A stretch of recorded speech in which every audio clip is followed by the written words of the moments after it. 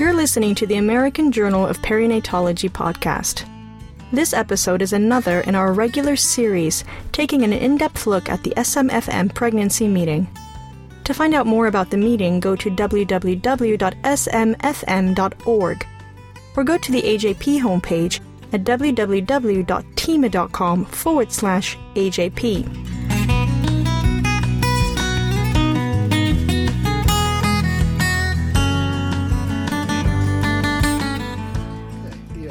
Intent of today's talk is not to talk about necessarily specific tests or specific strategies for the prediction of preterm birth, because I think, first of all, largely this audience is aware of what is extant in clinical practice and literature with respect to that. But to talk about the topic of, and the general notion of clinical prediction and what that means, how good are we at that in general in medicine and in specific with respect to prematurity, and why I will posit to you that we should continue to rely on it as the basis for making prognostication and offering prevention and treatment strategies.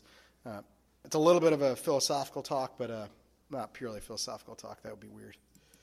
The use of clinical observation to predict the risk of disease or the nature of health or the loss of health is one that is, since the notion of health and disease has been recorded by human species, has been an element of that, and this is an example of that, by no means the earliest. Hippocrates promotes the concept of disease as a result of an imbalance among four vital humors: yellow bile, black bile, phlegm, and blood, and that interrelationship, that they were interrelated, and their balance and interrelationship was what determined health, and a loss of balance determined loss of health. That general concept is largely what we use today in our concept of disease and health in modern medicine. We think we're smarter than this because we think of characteristics different from bile and different from humors.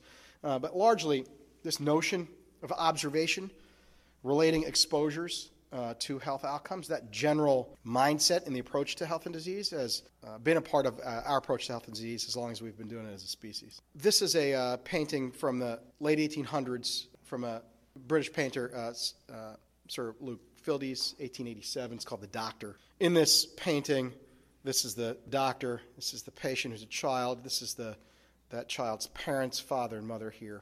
There's a number of observations one can make about this, and I won't spend too much time on it, but one important element: the doctor is observing the ill child, making recommendations, prognostications, preparing and offering treatments here. This was largely thought to be a reaction to a move in the late 1800s, early 1900s, towards a more scientific Enlightenment view towards health and disease, and not relying on things like history, things like physical examination. And this is a reaction to that.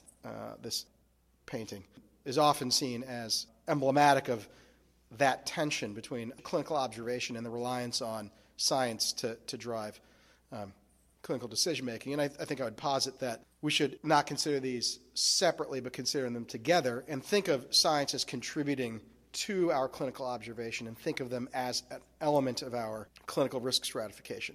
I'll try and make that point several times.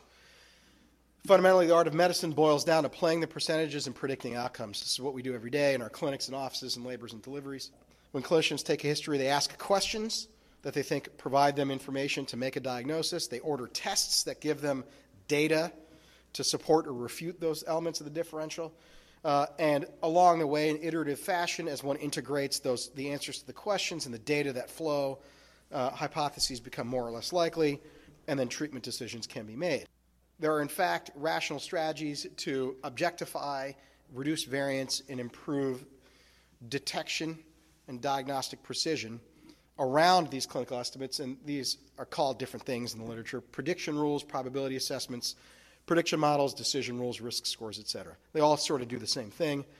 Assess the combination of multiple predictors. These might be patient characteristics, they might be biological assay results, to estimate the probability of an outcome or identify an intervention like treatment responsiveness, etc.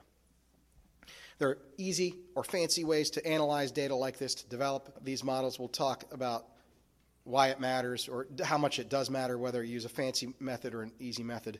But things like data mining and big data are certainly popular in common parlance today, and maybe they hold some promise for better extracting prognostic value from data sets.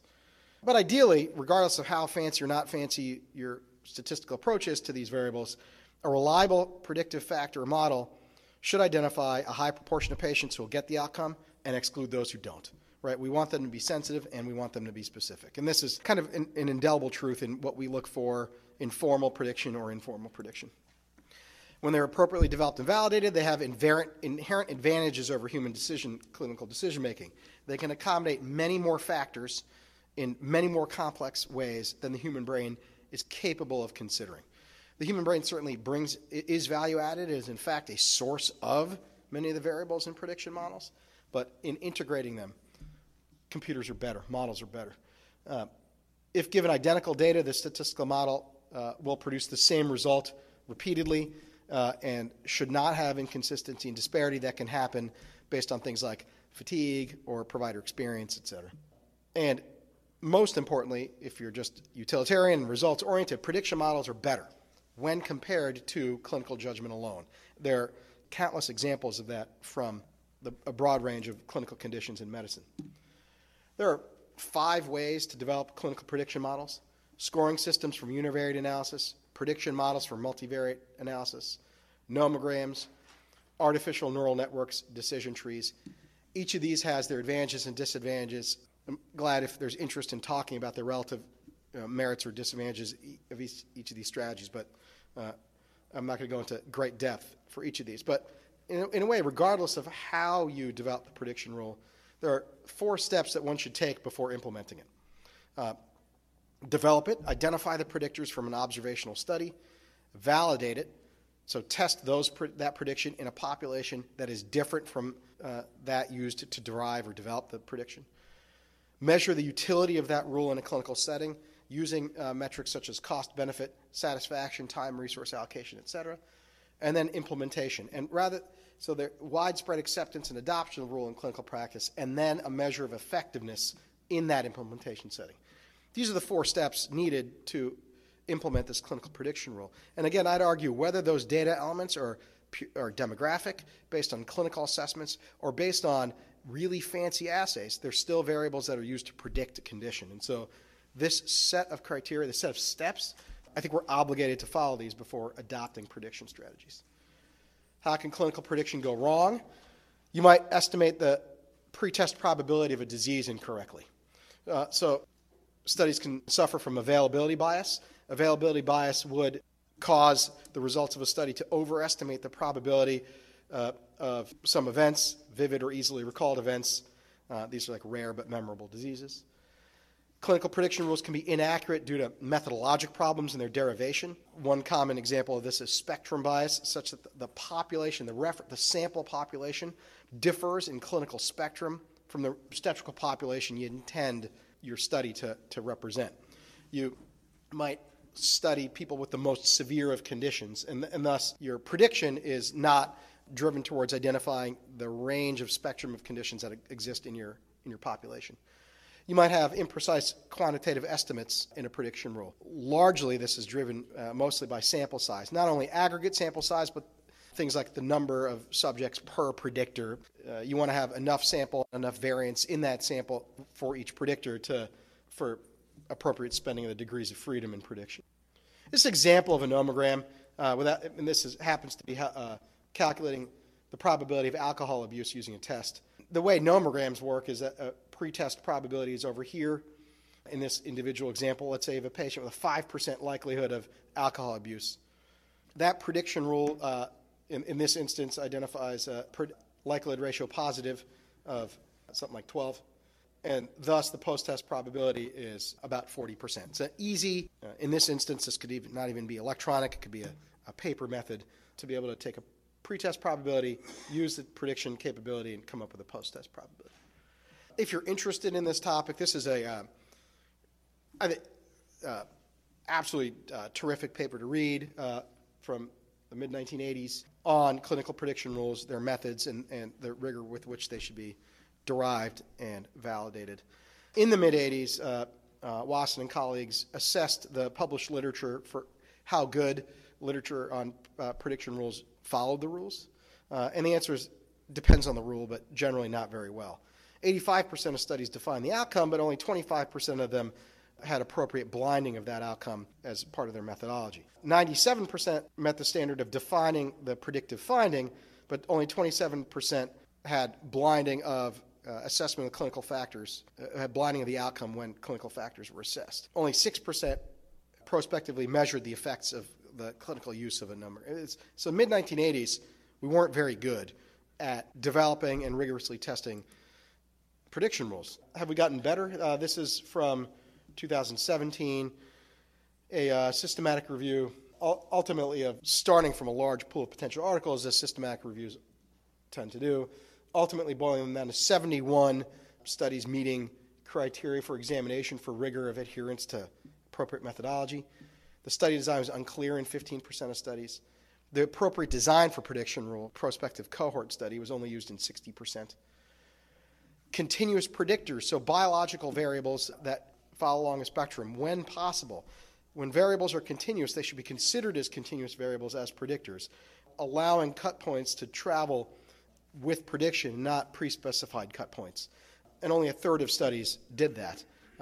Two-thirds of studies categorized or dichotomized continuous predictors. Sample size was inadequate in half, and on down the list, methodologically poor in evaluation. So one point I'd like to make is, one, before abandoning the notion of clinical prediction, we should, first of all, consider broad what is included as variables that could be considered in prediction models. And two, we should follow rigor in assessing and validating, developing, validating, and assessing those prediction rules before dismissing them out of hand. And certainly in obstetrics, we have not been particularly good about following the right methodology with respect to clinical prediction rule development and validation. Now, the specific problem of preterm birth, there are elements of preterm birth that make it perhaps difficult to predict, but at the same time perhaps suitable for clinical prediction rules. It is complex with respect to its clinical presentation, its causes, and its consequences. It is a fundamentally heterogeneous condition. There is poor cohesion in matching risk and prevention. These are maybe philosophical points. I won't opine at this juncture about the answers to these questions or my view, but should biology influence intervention? Do we need to know how an intervention works before we test it? And should that intervention follow from the predictors? The answer, in my opinion, is not necessarily, but perhaps so. And this notion of multiple pathways and single intervention, is that appropriate, or do there need to be interventions per pathway? This has been a source of debate and philosophical disagreement within prematurity, and this will inform the applicability and the nature of our clinical prediction rules that we develop, our decisions with respect to these answers.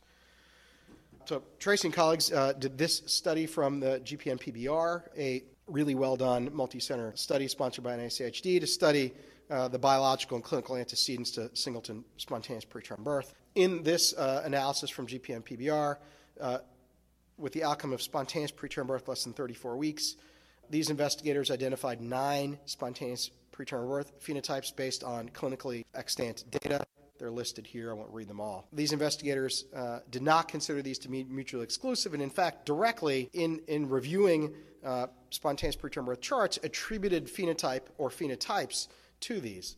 On the chart on the left are the number of phenotypes associated with a case of preterm birth and the distribution of how commonly. So, for example, 4.2% of their preterm births didn't fit any of their phenotypes.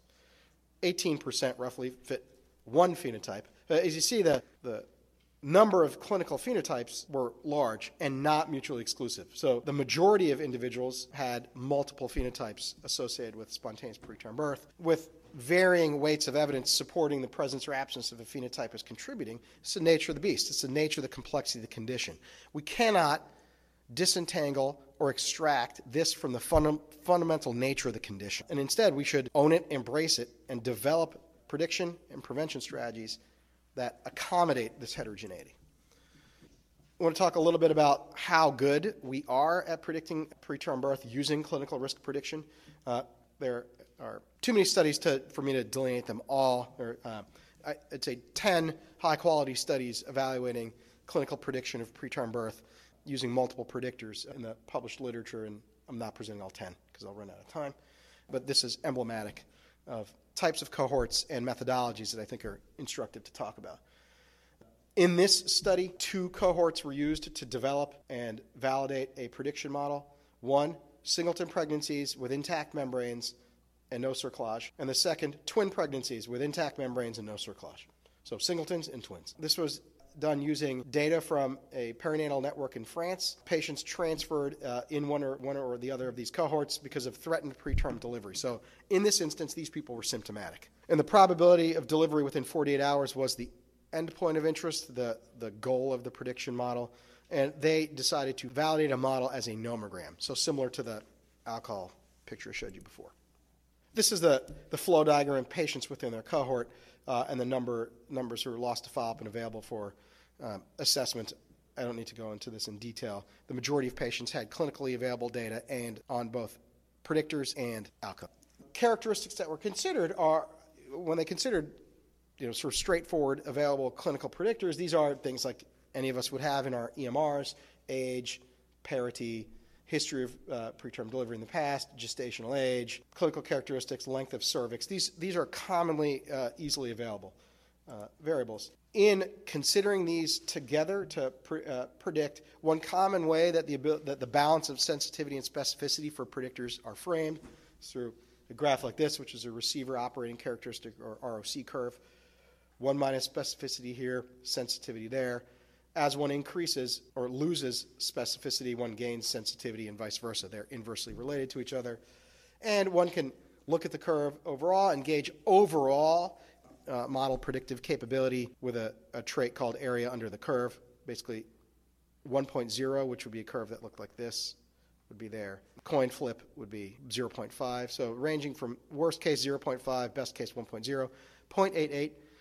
In the world of clinical prediction, quite good. This is in using test-retest, so applying the model to serially and randomly selected sub-elements of the cohort, they found excellent fit of this model when applied repetitively to individuals from that cohort. This is another example, and this is from using a large data set from New South Wales, Australia, 18,000 pregnancy episodes over a 9-year period of time. Their intent was to derive an easy-to-use interpretable prediction rule and quantify uncertainties, which is an important element. So know what you know, but also decide what you don't know, and how much you can't explain with a prediction model. And then construct accurate classifiers for preterm birth prediction. Pick cut points in prediction that say, yeah, we think this lady's going to deliver. No, we think this lady's not going to deliver. Of the large number of variables in their data set, these are the variables that ultimately were retained in their risk prediction rules. The specific variables, I suppose, don't matter a ton, although you can certainly see what they are here. They are largely risk and exposure-related things. Importantly, they decided to weight and consider variables based on the magnitude of their and direction of their relationship to preterm birth. So some have positive numbers, that means they increase the risk. Some have negative numbers, that means they decrease the risk. Some have numbers that are bigger, so that means they're really they drive the risk more. And some have numbers that are smaller, and that means they drive the risk less. They're used together to calculate a score, and based on the score, this is the anticipated probability. If one then sets an optimal cut point based on sensitivity and specificity, you reach sensitivity and specificity range just based on these observations alone in the sensitivity in the low 70s, specificity in the low 60s, at positive and negative predictive value of roughly 70%, which is, again, I would argue pretty good. I think we'll talk in the discussion later how good a prediction we need to have and whether 100% is too good. Maybe we don't need to be that good, and maybe there's disadvantages to predicting too well. But I'll save that controversial statement for discussion later. This is work that folks from our group will be presenting at this meeting, and I'm not presenting anything that's not contained in the abstract, but if you're interested, you can go to poster 712.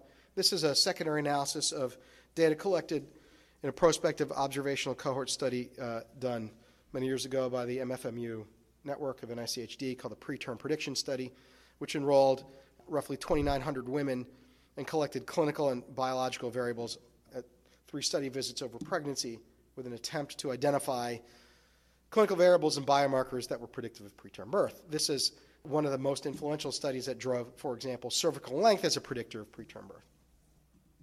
Purpose of this analysis is to identify clinically available variables that we would have in our EMRs in sort of standard fashion, and just using those variables alone, how good would they perform in prediction of preterm birth, and compared that to a series of other available metrics. So one, if we just consider preterm birth history alone, one variable alone, how good is that?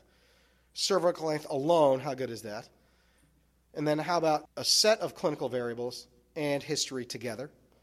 And we'll call that clinical only. And then clinical variables, preterm birth, and cervical length, sort of like the fully saturated model with these. And these are standard predictors. These are nothing fancy, nothing, no cool assay or microbiome thing or whatever stuff you'll hear about later today. This is stuff that's in the chart, cervical length, and history of preterm birth. These are the area under the curve. These are the ROC curves, and then the area under the curves associated with each of these four. Again, a useless predictor would have the 0.5. That's this green diagonal thingy here. Preterm birth history alone, area under the curve, 0.6. Cervical length only, 0.6. So firstly, history alone and cervical length are comparably predictive. In real clinical practice, we use these sometimes together, but we actually use them independently, right? We use them independently in our recommendations for things like progesterone, for example, or we use them in our recommendation for interventions like cerclage, potentially. And they perform pretty similarly, actually. Using clinical variables alone, so without any of the other elements, the area under the curve is 0.69, roughly, which is superior to preterm birth history alone and cervical length alone. And then when you combine sort of the maximally saturated model, you can up your AUC to 0.7. This is, if you will, the development of a prediction rule. It's not validation. It's not an assessment of value added, and it's not implementation. And so no one should take any of these data on the three studies I've presented and use them, because to my mind they haven't been validated and their utility hasn't been gauged. But largely I'd say we've adopted a couple of metrics, cervical length and preterm birth history, without doing those second two steps also in obstetrics. So I think we're already guilty of that. Moving towards preterm birth prediction, I think things worth talking about. The phenotype of preterm birth, there's more than one, and they're not knowable prospectively. So during an ongoing pregnancy, a woman is pregnant. You won't, to date, the phenotyping work such as that done by GPM-PBR is based on post-hoc assessment, not prospective assessment. Candidate predictors, biologic versus clinical, I'd make the offering that that's a false distinction. You should view them the same way, hold them to the same standard.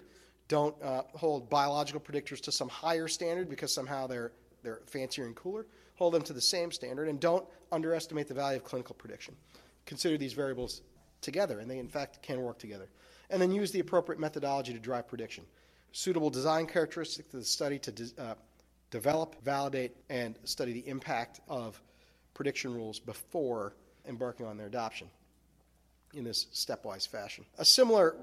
I don't have any more slides on this particular topic, but I think this is an important element. The same approach can be used in terms of prediction of treatment response. It's been used, I think, quite effectively in asthma treatment response and also quite effectively in depression treatment response. Among those identified as being at risk, if the number needed to treat is not to your liking, or you have an unsuitable number needed to harm, one can then use pre-treatment or early treatment prediction of responsiveness to then tailor therapy. This very legitimate could be applied to progesterone use, cerclage use, and pessary use, and ought to be, in my opinion. And that is all I have. That was the American Journal of Perinatology podcast. Thank you for listening. You can find out more about the journal at www.tima.com/AJP, or check out our Facebook and Twitter pages.